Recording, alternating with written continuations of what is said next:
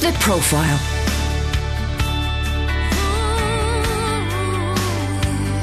You're listening to Premier Christian Radio. Where faith comes to life. Hello and a very good afternoon to you. You're listening to Premier Christian Radio and it is time for The Profile. I'm Sam Hales, introducing the show today. It's a very special episode. We're re-airing an interview that Premier's Maria Rodriguez did with the author and popular speaker Joyce Meyer. This interview was conducted in the summer of 2015 and we are presenting it to you again. It's a fantastic interview. Let's listen in.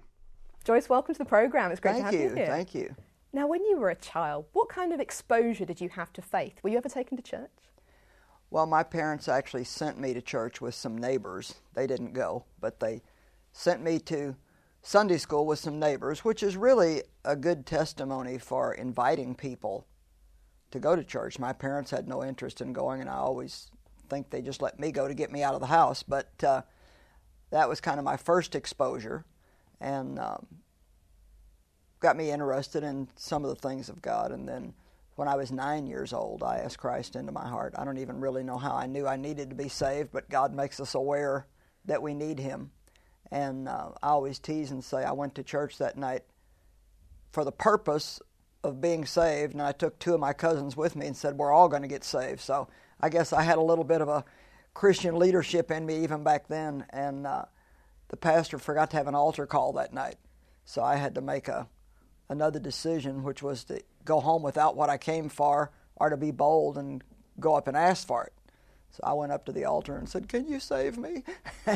Wow. Of course, he felt terrible that he forgot to have an altar call. And so that was kind of my first exposure to God. I really felt a release from my sins and knew that I'd been forgiven. But the next day I cheated in a game of hide-and-go-seek with some of my cousins, and I thought I'd lost my salvation because I didn't have any teaching or understanding. But God was always with me after that, even though I didn't realize it until I was older. I think a lot of times God is with us and doing things in our lives, and we just don't know how to recognize Amen. that He's there and working. And Now, for a lot of people, when they're sort of in their teenage years, growing up, they have career ambitions, aspirations. Did you have any?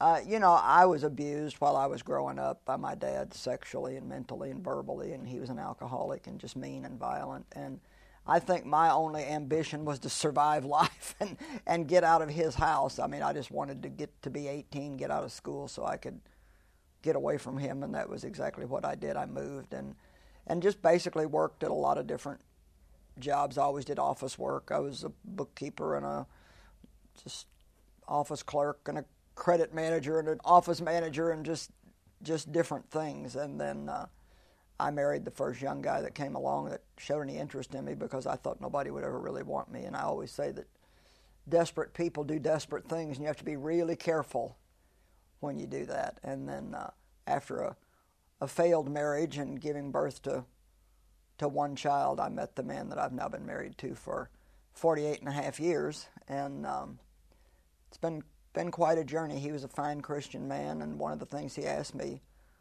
before he asked me to marry him was if I would go to church with him. And so I started into a relationship of going to church, and always say I tried religion. I learned some good things there, and I learned some good foundations for faith, but I wasn't really learning enough of what I needed to know to have my life healed. Yeah, sure. So I got ambitions later on in life. Now, for some people, if they have a poor relationship with their father, it's often said that then that can affect their relationship with their heavenly Father. Was that something you had to wrestle with? In some ways I did, and in some ways I didn't. I think the biggest thing that I had to deal with was not feeling like that God was mad at me every time I made any kind of a little mistake, because the home that I grew up in, I mean, you just never knew what was going to set my dad off. A lot of it was just dependent on his mood, and he was just angry a lot. And so when he would get angry, there would always be punishment, whether that was not talking to you or, giving you some kind of correction or not letting you do something you wanted to. And so it took me a long, long time to realize that God wasn't mad at me. That, God can get angry, but He's not an angry God. His anger doesn't last for long. He's merciful and kind and good, and certainly the moment that we're sorry for anything we've done wrong, there's complete and total restoration. So that was probably one of the things that I struggled with the most. Another thing that I really struggled with was learning how to enjoy life. I never really got to be a child. I don't ever remember being free and a kid and not having responsibility, and my father was abusing me, and the big thing was, not to make sure I didn't tell anybody, and so I lived with this terrible secret all the time, and we just didn't enjoy life. I can remember getting in trouble for laughing and having fun because my father was just so unhappy.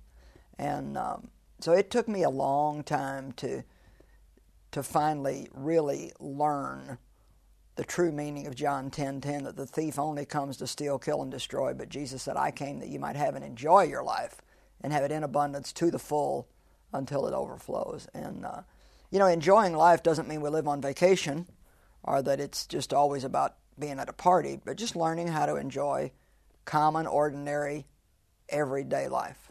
Now, in your new book, Get Your Hopes Up, one of the things that you encourage people to do is to find good in every situation. So hearing the tough stuff you've been through, people will think, well, how have you managed to find good even in some of those challenges you've been through?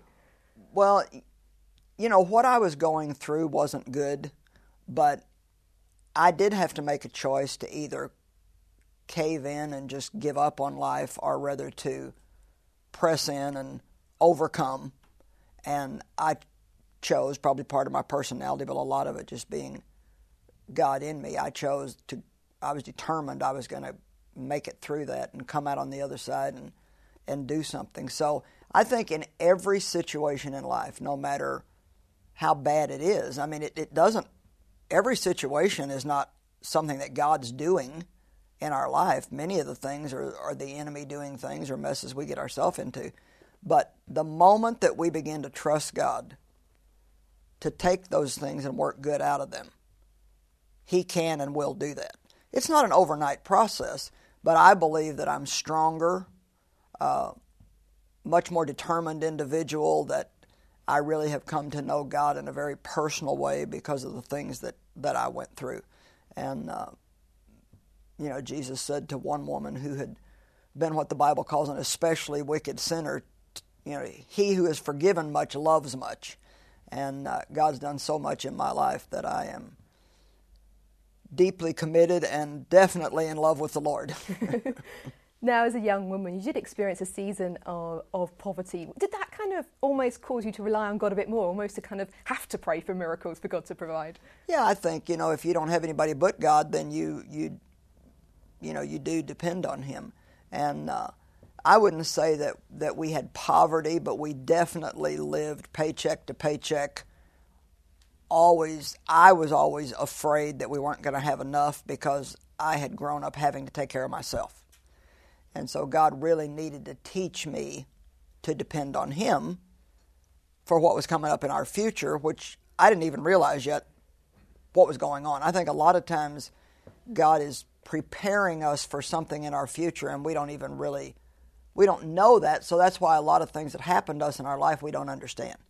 Sometimes why God doesn't get us out of things quicker than He does, or maybe you'll see somebody else that maybe you want the same thing as somebody else and they get it right away and you still don't get it. And it's very important to learn how to just trust God that He has an individual plan for us, and that even though we don't understand it right now, I always like to say that we live life forward, but we understand it backward. We're always going forward, but it's most of the time people can get several years on the other side of something and then look back and say, well, I understand it. So now I know the amount of finances that we need to run the ministry that we have today. I started learning how to trust God for finances many, many, many years ago, when it was just trusting Him for things like utensils for my kitchen and shoes for my kids and things like that. Now, one of the other things in the book is that you talk about how many of us get up in the morning and we just kind of expect our day not to go well. Right, so how exactly. can we change that mindset and actually expect things to go well? Well, the thing that I really enjoyed about writing the book, Get Your Hopes Up, is I think that people sometimes, and I found this in my own life, I had so many bad things happen to me that I just kind of got in a habit of expecting the next bad thing. And actually the Bible has a terminology for that. In Proverbs 15:15, it's referred to as evil forebodings. And it says that evil forebodings make all of our days miserable, which my days pretty much were miserable, but it was because I had such a negative attitude. My whole attitude was, well, if you don't expect anything good to happen, then you're not disappointed when it doesn't. And as I've shared that around the country in my teachings, a lot of people are like that. They've had so many bad things happen that they think they're protecting themselves by having a bad attitude, but really God can't do the good things in our life that He wants to do if we're not trusting Him to and expecting Him to. And so you can have hope on purpose. You don't have to wait to feel it. It's an attitude, and although the world can take many things away from us, it cannot take away a good attitude if we determine to have one. And so if people will just begin to believe that something good is going to happen to them, and I encourage people to say it even several times a day if you're not accustomed to it. You know, I kind of live with that now. I mean, I expect good things to happen. I didn't come here today to do this interview expecting it not to be good or expecting it to be hard or, you know, expecting to get confused in the interview. I come expecting good things to happen. And that doesn't mean that our lives are perfect and that we always get everything turning out just the way we want it to. You know, we have disappointments just like everybody else does. But I refuse to live in a hopeless, negative state all the time where I'm expecting something bad to happen. I'm going to expect good things to happen and be. You've alluded a few times to some of the tough stuff that you've been through. You said you've had a difficult life. So apart from the abuse, could you give an example of something else that you found challenging in life? Well, I think one of the most challenging things that we all come up against is forgiving people who hurt us and disappoint us.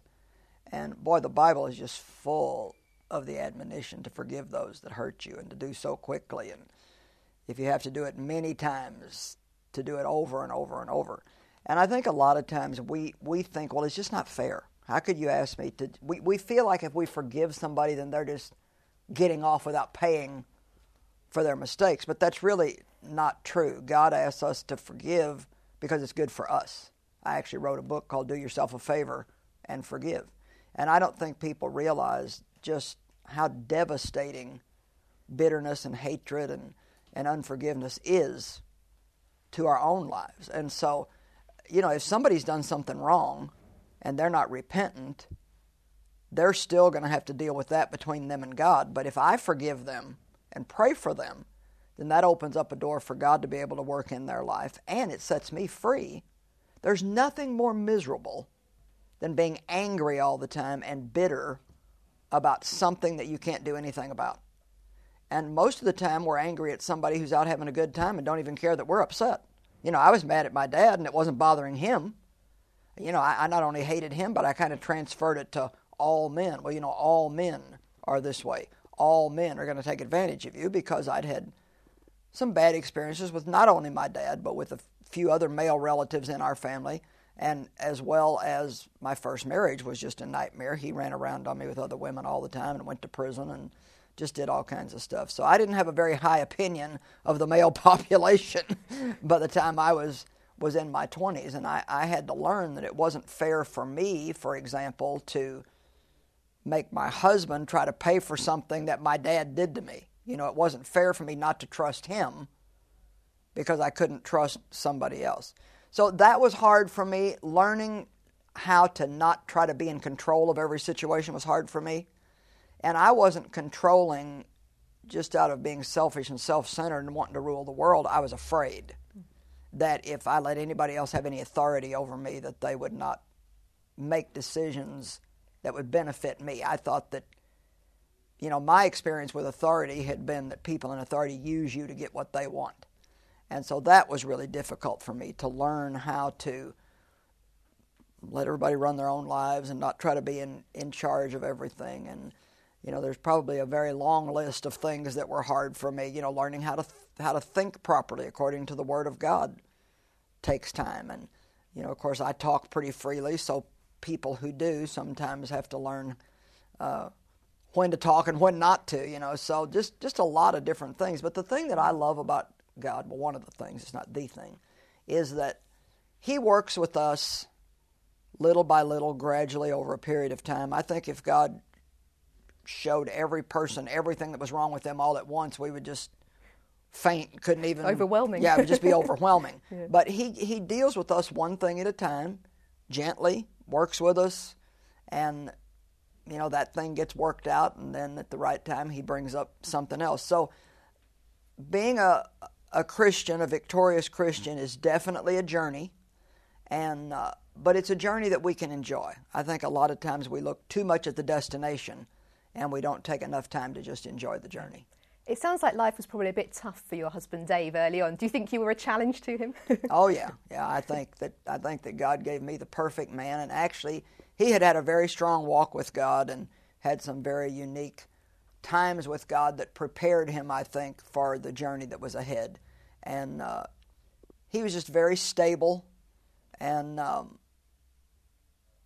just very strong in his commitment to God, and he didn't let my bad behavior change him, which I think is unique. I think a lot of times if you're around somebody that's unhappy, then you get unhappy. But he was determined he was going to enjoy his life no matter what I did. And actually that made me even madder for a while, because miserable people want to make other people miserable.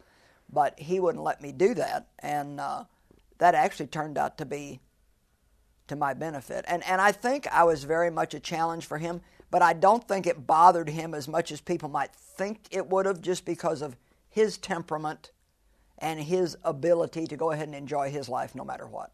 Was there any element where you were afraid that maybe you wouldn't be a good parent to your children because of the experience you had with your parents growing up? You know, actually, I can't say that I really thought about that all that much. Maybe I should have, but I didn't. And it is amazing to me when I look back at what a mess I was and how good all my kids turned out. Because you would think that it wouldn't have been. And I certainly wasn't a perfect parent. I was frustrated a lot when my kids were little, but I was really frustrated with myself. However, anytime you are, you end up, probably getting mad more than you should and being less patient than you should. And then, when I was called into ministry, that brought a unique element into our life, even beyond the problems I'd had, because I always say I'm a good mother, but I'm not a normal mother. You can't do what I'm doing and be like, every other person that you know. But I think that God anoints an entire family, not just an individual. And so I always encourage people. I actually wrote a book on how to be a confident mom, because I think a lot of people are afraid they cannot be good parents. It's actually been amazing to me how people worry about not raising their kids right and not doing the right thing for them. And certainly, if God's going to give you a child, he's going to give you the ability to take care of that child. And God will always anoint us to do anything that he asks us to do, including being a parent. Now, you mentioned, of course, when you heard the call to ministry, that was when the sort of dynamic of things changed. So how did you get to the point of realizing, actually, maybe God's calling me to preach? I'm sure it's very unique to people when somebody says, God called me to do this. It's not like he called me up on the phone and said, this is what you're going to do. But I had listened to a teaching that was back then recorded on cassette tapes. And I had a real strong encounter with God, just crying out to him, asking him to do something in my life. I was already a Christian, had been in church for a long time, but just didn't have any victory in my life. And I kind of came to that point where I just knew something wasn't right. It's just like, surely there's more to this than this. I don't have the peace I read about. I don't have the joy I read about. And so I cried out to God to do something in my life, and he really did touch me and just made me really aware of his love. And so I started listening to more teaching, and I was listening to a teaching cassette tape. And I remember it being 60 minutes long, and it was all based off of one little group of scriptures. And I just was just so amazed that somebody could preach that long on one thing and keep my interest. And I didn't realize that when the anointing's there, then it keeps your interest. And I was actually making my bed when I was listening to that teaching and doing some housework. And I just felt very strongly, we say God said to me, but it's not so much that everything comes in words. I think it was just like this overwhelming desire came that someday I'm going to do that. I'm going to teach the Word and go all over the world. And I felt like the Lord spoke to my heart that I'd have a large teaching tape ministry, which is kind of unique.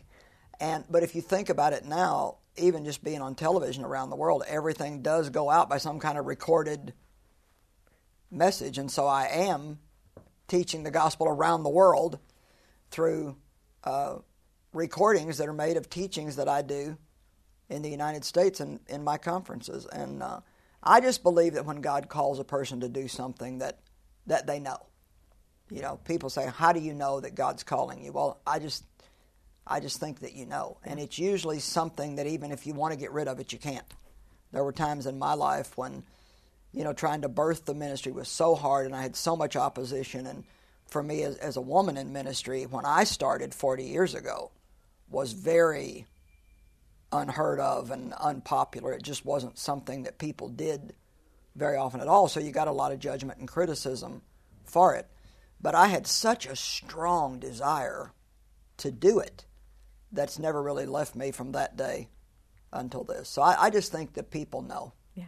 Were people actually critical to your face when you were trying to launch out into ministry? Oh, I remember I was at a bonfire one night, a church thing, and some of the ladies there said, somebody told us that you said you felt like you were going to have this real big ministry. And I said, yeah, I really do. I feel like God spoke that to me, and I was so excited.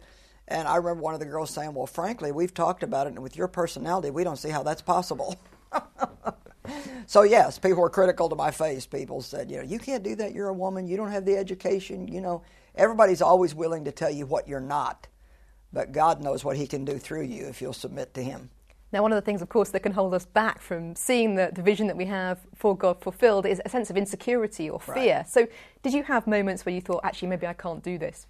I had all of that in abundance. You know, when I first started trying to minister the word in front of people, I mean, I would be nervous. And, you know, what insecurity does to us is it causes us to be concerned about what people are going to think of us. We're always more concerned about what people think of us than we are what God's leading us to do. And so you do work through those things if you're going to continue. If I wouldn't have worked through it, the stress would have killed me by now. But you get to the point where the more experience you have with God, the easier it is to have faith. And I do believe that one of the things that people need to do is they need to continue with God and watch him work in their lives. And, you know, the truth is that, you know, God always comes through. Anytime I get up to speak, he always comes through. And if you trust God, he can even cause you to have favor and get people like you when there's no reason for them to. You were mentioning that you listen to preaching on a teaching cassette. Yeah. Do you have time now to listen to anybody else preaching? I do some, yeah, not as much as I used to because I'm pretty busy. But I mean, I listen to other people a lot for years and years, and I still do. You know, I mean, it's not that I never listen to anybody because I do. I probably do more reading, though, than I do actually listening. And you can learn a lot from books. I've written over 100, so people could learn a lot if they read all 100 of my books. And I've learned I'm sure by now I've read thousands of books, and I learn a lot from that way. Now, for a lot of people, they look to you as their role model. Do you have anyone that you would say is your role model? Probably different people in different ways. The man that we claim as our pastor is just a very loving man, and I've learned that from him. And, you know, I think that there's not any one person that I would say is my role model except Jesus, and I really think he's the ones that we should pattern our life after. I think other people can be an example to us, but they should never become our standard. We always need to want to be exactly what he wants us to be. Joyce, just a moment ago, you were mentioning that your pastor of your church is someone that has been a real encouragement to you in your life. I guess, though, travelling so much, church sort of almost has to become wherever you happen to be ministering over weekends. It definitely is so for I me. guess you can't really be plugged into a local church in the same way as most people would be. No, I can't. And it's, but we do, I mean, I feel like I live in church. You know, we do lots and lots of meetings ourselves. It just happens that I'm always the one doing the preaching. But we do have a pastor that we actually ask him to officially be our pastor. I really respect him and love him. And, you know, if we needed correction, I feel that he would give it to us. Just somebody to be accountable to. And he's on our board, the board of our ministry. And he's just He's a wonderful man. His name's Tommy Barnett. He's been in ministry a lot longer than I have, and is a wonderful teacher, but also really, really, really cares about the poor and the needy, and he's just a very loving person. And I like to be around people that really walk in love. I love to be around people that are generous. I like to be around people that challenge me to always come up higher, or at least to stay strong in areas like that, because being a minister is not about just having something to say. It's also about being an example in how you live. And so I really appreciate him. You mentioned there the importance of generosity, and I know a lot of press, particularly in this country, have criticised, ministers who have lots of wealth and that sort of thing, saying it doesn't match up with Jesus' simplicity. How would you respond to that kind of criticism?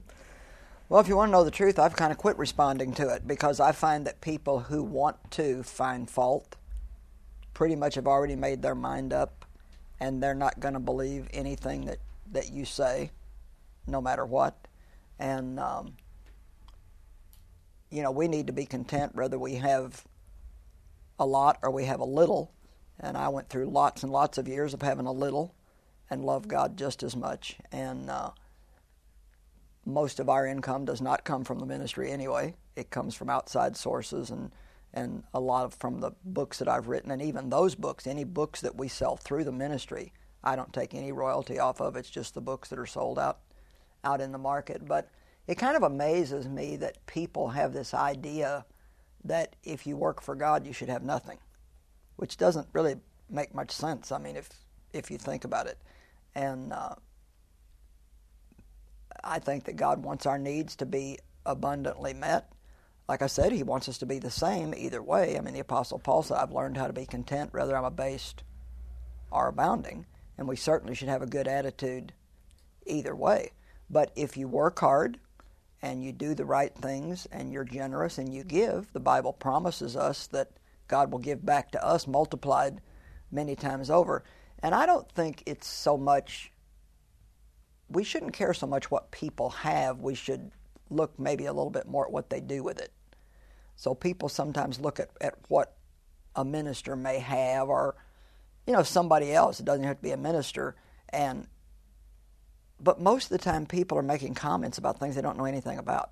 They don't even really know who the person is. And there are excesses in everything. I mean, there can be a bad minister just like there can be a bad doctor, but you don't stop trusting all doctors because maybe you go to a bad one. So I think we need to be a little bit better about keeping our opinions to ourselves and not judging things that we don't know anything about. That was Premier's Maria Rodriguez talking to Joyce Meyer. Do stick around here on Premier Christian Radio. We'll be hearing the rest of that interview right after this. Alexandra, does God exist? I'm sorry, I cannot answer this question. Well, what is the point of life then?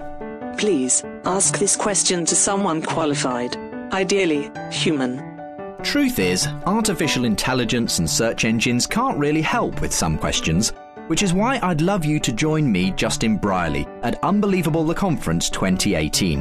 Honest answers from an international team of thinkers, including our partners Reasons to Believe, equipping you to share your Christian faith in our skeptical world.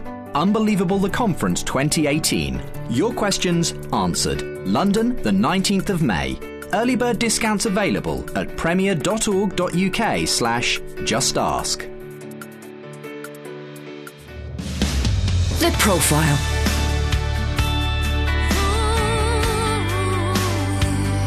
You're listening to Premier Christian Radio. Where faith comes to life. Welcome back to Premier Christian Radio. I'm Sam Hales, introducing the second part of the show today. This is Maria Rodriguez's interview with Joyce Meyer. This was originally broadcast in the summer of 2015, but we're bringing it to you again. It's a fantastic interview. Let's listen in to the second part of today's show. And of course, one part of the ministry is Hand of Hope, actually reaching out to people practically rather than just spiritually. So how important is it you use your influence, your platform, your networks to reach out to people who are in need in that way? Well, it's extremely important. It's one of the most important things to us because Jesus always helped the poor. Actually, Judas was the treasurer, and the money that he carried was specifically to help the poor and the needy. And I like to say it like this. I think some people are hurting so bad in their life that just preaching to them wouldn't do one bit of good at all. If somebody's had a terrible time in life and they've gone through one tragedy after another, and you say to them, God loves them, they might just laugh at you. It's like, well, I sure don't feel like he loves me with everything I've been through. So I think many times we have to be willing to show people the love of God, and that can be anything from being patient over a long period of time to providing for a physical need that they have that may cost you some money. And so the preaching of the gospel was always connected with helping the poor in the Bible. And if you read the whole Bible and everything it says about the poor and the oppressed and bringing justice to them and helping widows and orphans, I mean, we can't deny that that's not a central theme of what God wants us to do. And so I think that the two really have to be put together. I think we preach and we serve. We show the love of God. We talk about the love of God. And I just believe it's the heart of God that you do that. Could you give an example maybe of sort of one of the projects that Hand of Hope is involved in so we can get a sense of how the ministry is making a difference? Well, one of the things that we do is we have a large prison ministry, which I'm very fond of. And we have placed almost 3 million books in prison cells now. A lot of times these people have nothing better to do than read. And it's amazing how many people come to Christ through that. And we don't just ship the books to the prison and ask them to distribute them. We actually have a prison ministry team that delivers these books to the prison and go cell to cell if they will let them. And we give them some hygiene items and a letter telling them that God loves them, and then one of our books. And then another part of our ministry that I'm really fond of is our medical missions. There's so many people in the world that are sick and have no kind of medical care at all. They have no access to a doctor, no access to any kind of medicine. If they break a leg, the bone's going to heal crooked. They're going to be crippled the rest of their life.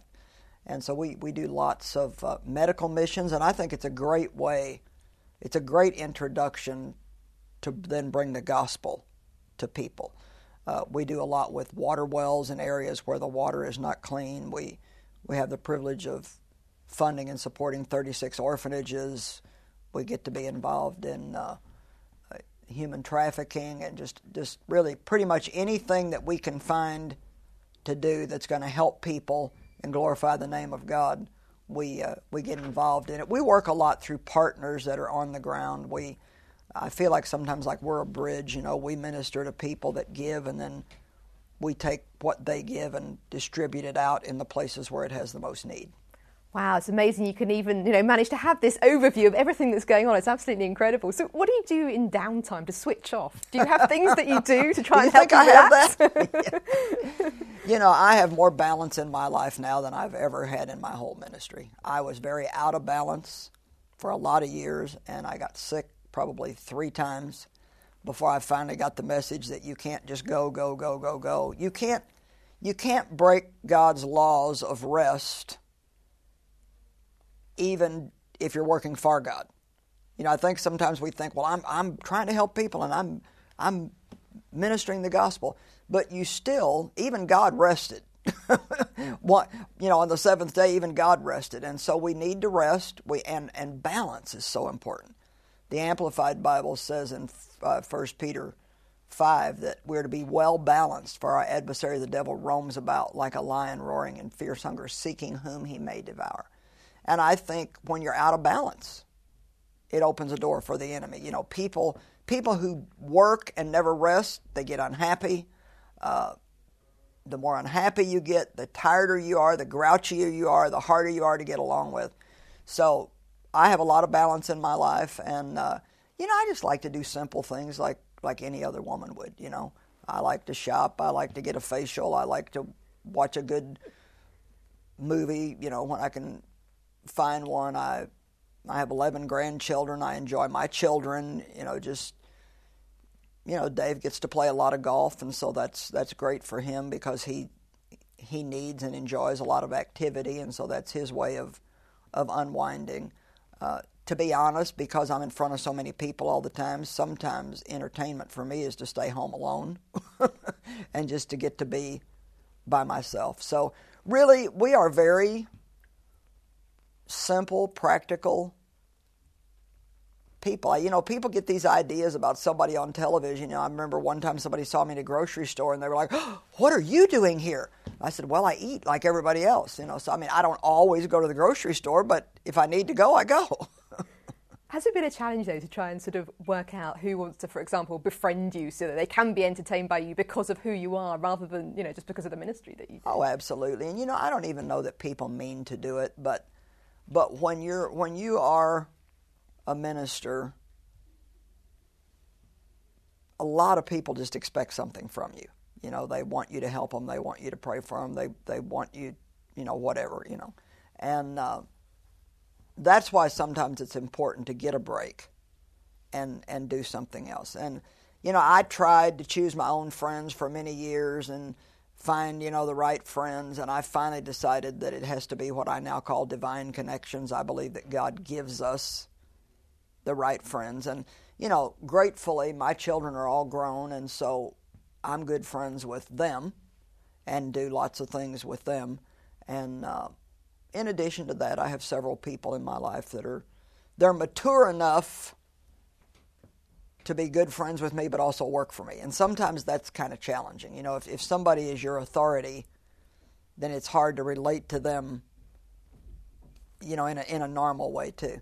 And but I think a lot of people that are in the public eye,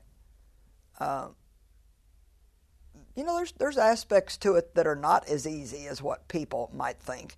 And sometimes there is a type of aloneness. I don't even like to say loneliness anymore because I'm not lonely, but you do sometimes have to be alone, and ministering to other people is just part of what we do. I can't be on television and not be recognized. So you can't get one without the other. And I want to do what God's calling me to do more than I want to have whatever somebody would call a normal life.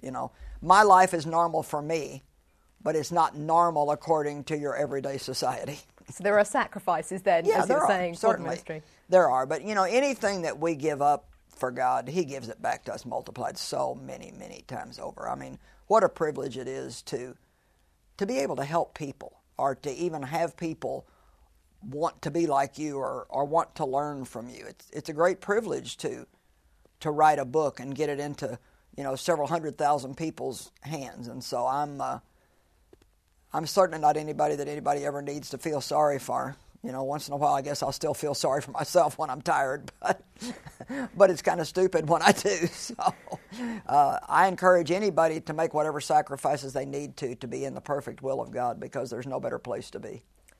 Now, of course, the ministry has grown over the years. It's absolutely incredible to see what God's done through the ministry. Are there potential people who are going to be sort of successors of the ministry when you're no longer around, obviously looking into the future?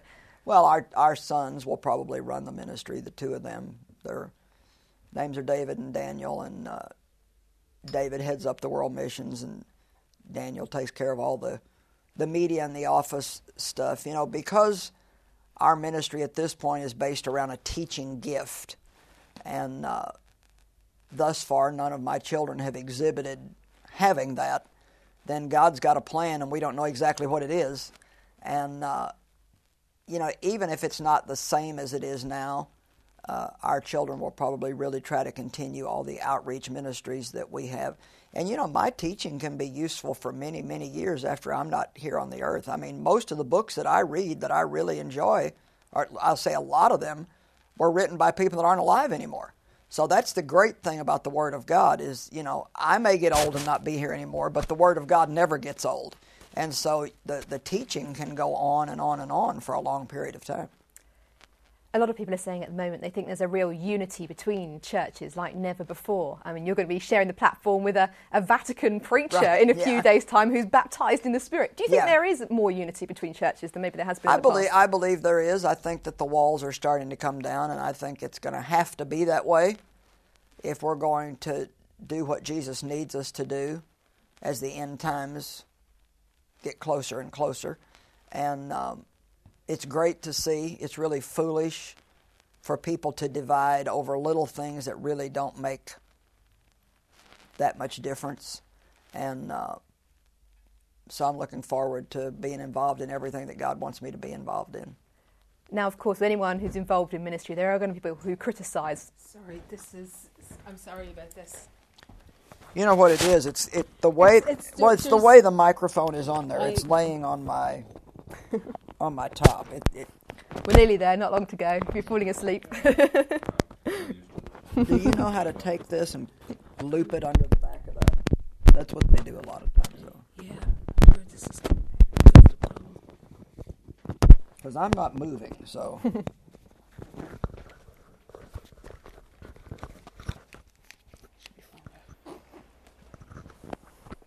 I think the microphone is moving on its own. I'm trying to be super still here. Could I have a little drink? You're talking. Talking must move.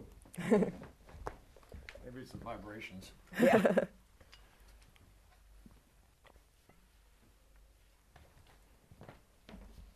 Okay. We're probably about finished. Yeah, almost. Yeah. Yeah. All right.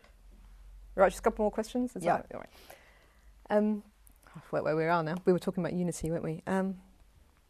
We were kind of done with that. You were going on to something else. That's fine. Yeah. Now, one of the challenges, of course, is anybody in ministry is going to have their critics, as I was saying. And, you know, if you just search for someone's name on the internet, all this criticism is going to come through. You know, people saying, oh, you know, obviously Joyce is dissatisfied with herself because she's had plastic surgery, her wealth, this, that and the other. Do you read the things that are written about you online? No, I do not. I would not put my name in the web and look it up and see what it said about me, because the sad thing is anybody can say anything they want to, and even sadder is that people believe it, and it never goes away. You put something on the internet and it's there forever. And if anybody needs to read anything that needs to be taken care of, my office staff does it. It's not even healthy for me to do it. It's not even good. I know who I am. I know my walk with God, and I don't have to get into the rest of it. And I think, by and large, we've been doing this so long now that I think, by and large, most people, especially anybody that's going to receive from us and love us, they know who we are and what we're about. And the other people that have things to say, you know, they don't take the time to get to know you. The Bible says, know those that labor among you. And how can you possibly have an opinion about what somebody's doing if you don't even know them at all? We can judge somebody's actions, but if you don't know their heart behind it, then you really don't understand the person. I don't think you survive this if you don't get to the point where you just really are not that concerned about what people say. Nobody likes people to say bad things about them.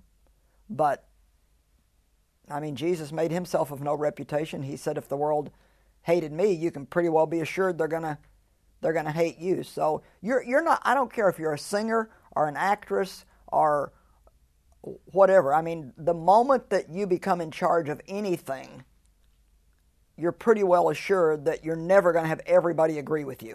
You just cannot make a decision that everybody agrees with. So we have to be true to our own heart and true to God, and let everybody else do what they have to do. Now, apart from, of course, in the early days when people were saying, oh, you know, we're not sure about women being in ministry, criticising you at that point, have you felt misunderstood at all by people in the church along the journey, along the ministry path? Oh, I think that that's one of the things that makes us feel lonely at times, is that you're not, you know, I mean, like, we have probably now about 700 employees. Well, we can't make any one decision that all 700 are going to agree with. And so people don't understand, like, we have to look at something from all these different angles, but people on the outside, and I mean, I would do it too, you only look at how it affects you. And so people don't understand your decisions all the time. I'm always impressed by what the Bible says in Acts about Moses. It said that he expected that his brethren would understand that God had called them to be their deliverer, but they did not understand. And I think a lot of times we just expect that people will understand, especially like when God first called me into ministry, I thought everybody would be excited for me. And I was literally shocked when people started getting mad and judging me and criticizing me and not wanting to be involved with us anymore. And, you know, no prophet is without honor except his own home. Most of the rejection that Jesus got, it was from his own family members, people that knew him. It's very hard for somebody to know you the way you were and then see you as a new creature in Christ. And so you are misunderstood sometimes. And I always say I think anybody like me is a little bit unique. You know, I could say strange or weird, but I'm going to make it sound positive. For example, I've got something going on in my head all the time. You know, the minute I finish here with this interview, then I need to start thinking about what I'm going to say tomorrow morning when I get up in the next event, and then the next morning after that. And so I'm always thinking or dreaming or planning, and so sometimes people can feel that you're a little disconnected, or that you're not paying attention to them. So I think, but who doesn't feel misunderstood? I'm sure that a mom at home with her children feels misunderstood. She doesn't feel like anybody really understands what she goes through all day. The husband might come home and say, well, what did you do all day? Like she did nothing. And so I think really everybody probably in some way, shape, or form feels misunderstood and underappreciated. Now, obviously, for many people, they, as I said earlier on, they see you as a role model. You've got fans all over the world. So apart from your husband and your family helping you, what tools have you got to try and keep your feet on the ground and not letting it affect you? Well, I think God's really good at that. I have a long relationship with God. I didn't just start doing this yesterday. I've been doing it 40 years, and I've changed a lot, of course, over the years. And I know that it takes a lot longer to build something than it does to tear it down. And I'm very aware that if I don't stay right in my heart attitude with God, I think you always have to know what you're not as well as what you are. And I am 100% convinced that everything that's happening through me is God. Now, that doesn't mean that I didn't make decisions and that I don't have a part and that I don't have to work hard, but this whole thing that we're doing is God. You could not do what we're doing and even pay for it if it wasn't God. So I know that it's God, and I know that humility is something that's very important. And I think the biggest place where we need humility is before God, as well as before people. But, I might get thousands of compliments while I'm here in Europe on this tour. And I'll be in front of large crowds of people, and they'll clap and cheer and adore me. But when I go to bed at night, I give it back to God. I know that only God can give you favor with people and allow you to do the kind of things that I'm doing. And so, like I said, if I would get out of line at all, my husband or any one of my children would tell me. Our whole family is pretty committed to not being phonies and doing what we do the right way. So in addition to having God always there to correct me, I've got my family too. That's a blessing. Yeah, it is. It is. Yeah. So. Now, if someone would say to you, Joyce, you can speak on anything tonight. We've got a stage for you. What is your one topic that you're really passionate about at the moment? Well, there's two things that I would have to say. One, I believe that we can never hear too much teaching about what it really means to walk in love. And if there's anything that the church worldwide is lacking, it's probably that. Really genuinely walking in love with everybody. It's, we throw that word around a lot, and we love everything from ice cream to our pets to God. And obviously we don't love all of them in the same way. And loving people, especially people that aren't very lovable, is a huge challenge. And even knowing what that means. Loving somebody doesn't even always necessarily mean that I want to spend a lot of time with them. It may be that I don't talk bad about them, that I pray for them, that I'll help meet a need if they have it. And then the other thing that I think is extremely important is learning to have a personal, intimate relationship with God, not just to go to God when you need something, but to go to Him because you need Him. It's one thing to seek Him for what He can do for you. It's another thing entirely to seek Him for who He is.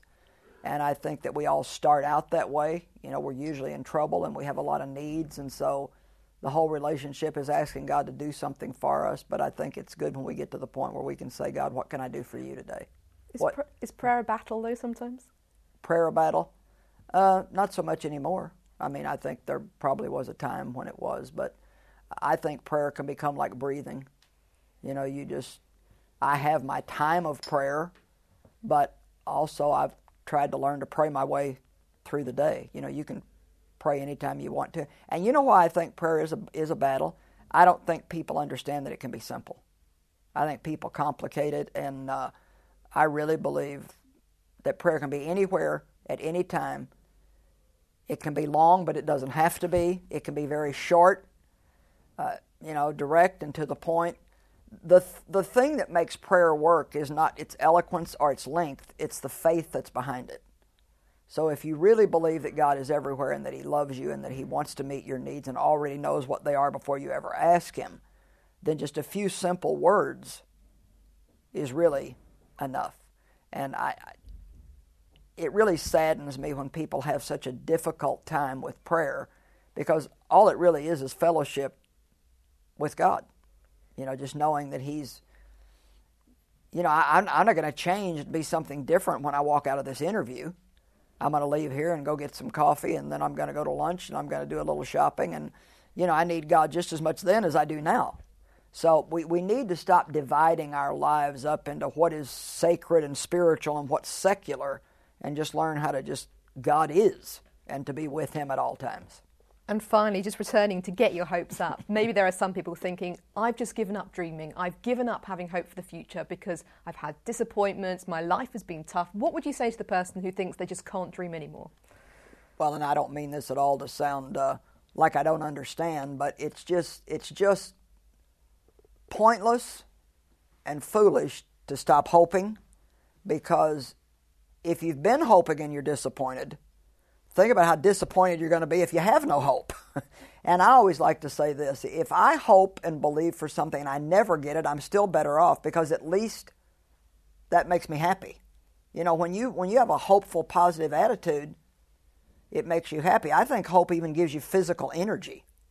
There's a whole chapter in the book about the energy of hope. I think that people that are negative in their thinking and they're sad and sour and, always expecting the next disaster, just being full of hope energizes you, and it helps you handle the things that come in life. Every storm is not in the forecast, and there are things that happen in our lives that, that are disappointing and that are hard for us. It happens for me the same as it does for everybody else. But I'm not going to give the devil the satisfaction of being hopeless. I'm going to put my hope in God and expect good things to happen to me and through me. Amen. Amen. And finally, what can our listeners pray for your ministry, Joyce? What are some of the key prayer points at this time? Well, I think one of the things to always pray for is that we do always stay right with God, that our attitude stays in a place where God can use us. We do travel a lot. We have to be away from home a lot. And I appreciate all the prayers that I get for health and strength and energy. And I teach a lot, and I do a lot of writing, so I always need prayer for creativity. Just to always have a fresh word for people. And those are some of the really important things. Well, thank you so much for joining us today. It's been a real pleasure to just hear something of your story. And next time we're in the States, we'll have to look out to see if you're in a grocery store somewhere near us. All right, good. But thank you so much for joining us today. Thank you. That was Maria Rodriguez talking to the popular author and speaker Joyce Meyer. This show is brought to you in association with Premier Christianity magazine. If you would like a free sample copy of the latest issue, featuring all sorts of interviews, news, features and more. Why not head to premierchristianity.com/free sample. It's actually a very, very special edition of the magazine this month. It's our Billy Graham tribute issue, 100 pages long, paying tribute to the greatest evangelist of our time. Just go to premierchristianity.com/free sample, type your details in, and we'd be delighted to send you a free copy. I'm afraid that's all we've got time for today on The Profile, but if you want to hear other interviews with leading Christians, you can go to our website, premierchristianradio.com/The Profile. While you're there looking at past episodes, did you know you can also access this show as a podcast, meaning you can hear the wealth of interviews we've done on the go, wherever you are, listening on your phone, your tablet, wherever you are out and about. Why not take advantage of that? All of the details are at premierchristianradio.com/The Profile, or just search for The Profile on your podcast provider. Coming up next here on Premier Christian Radio is Premier Playback.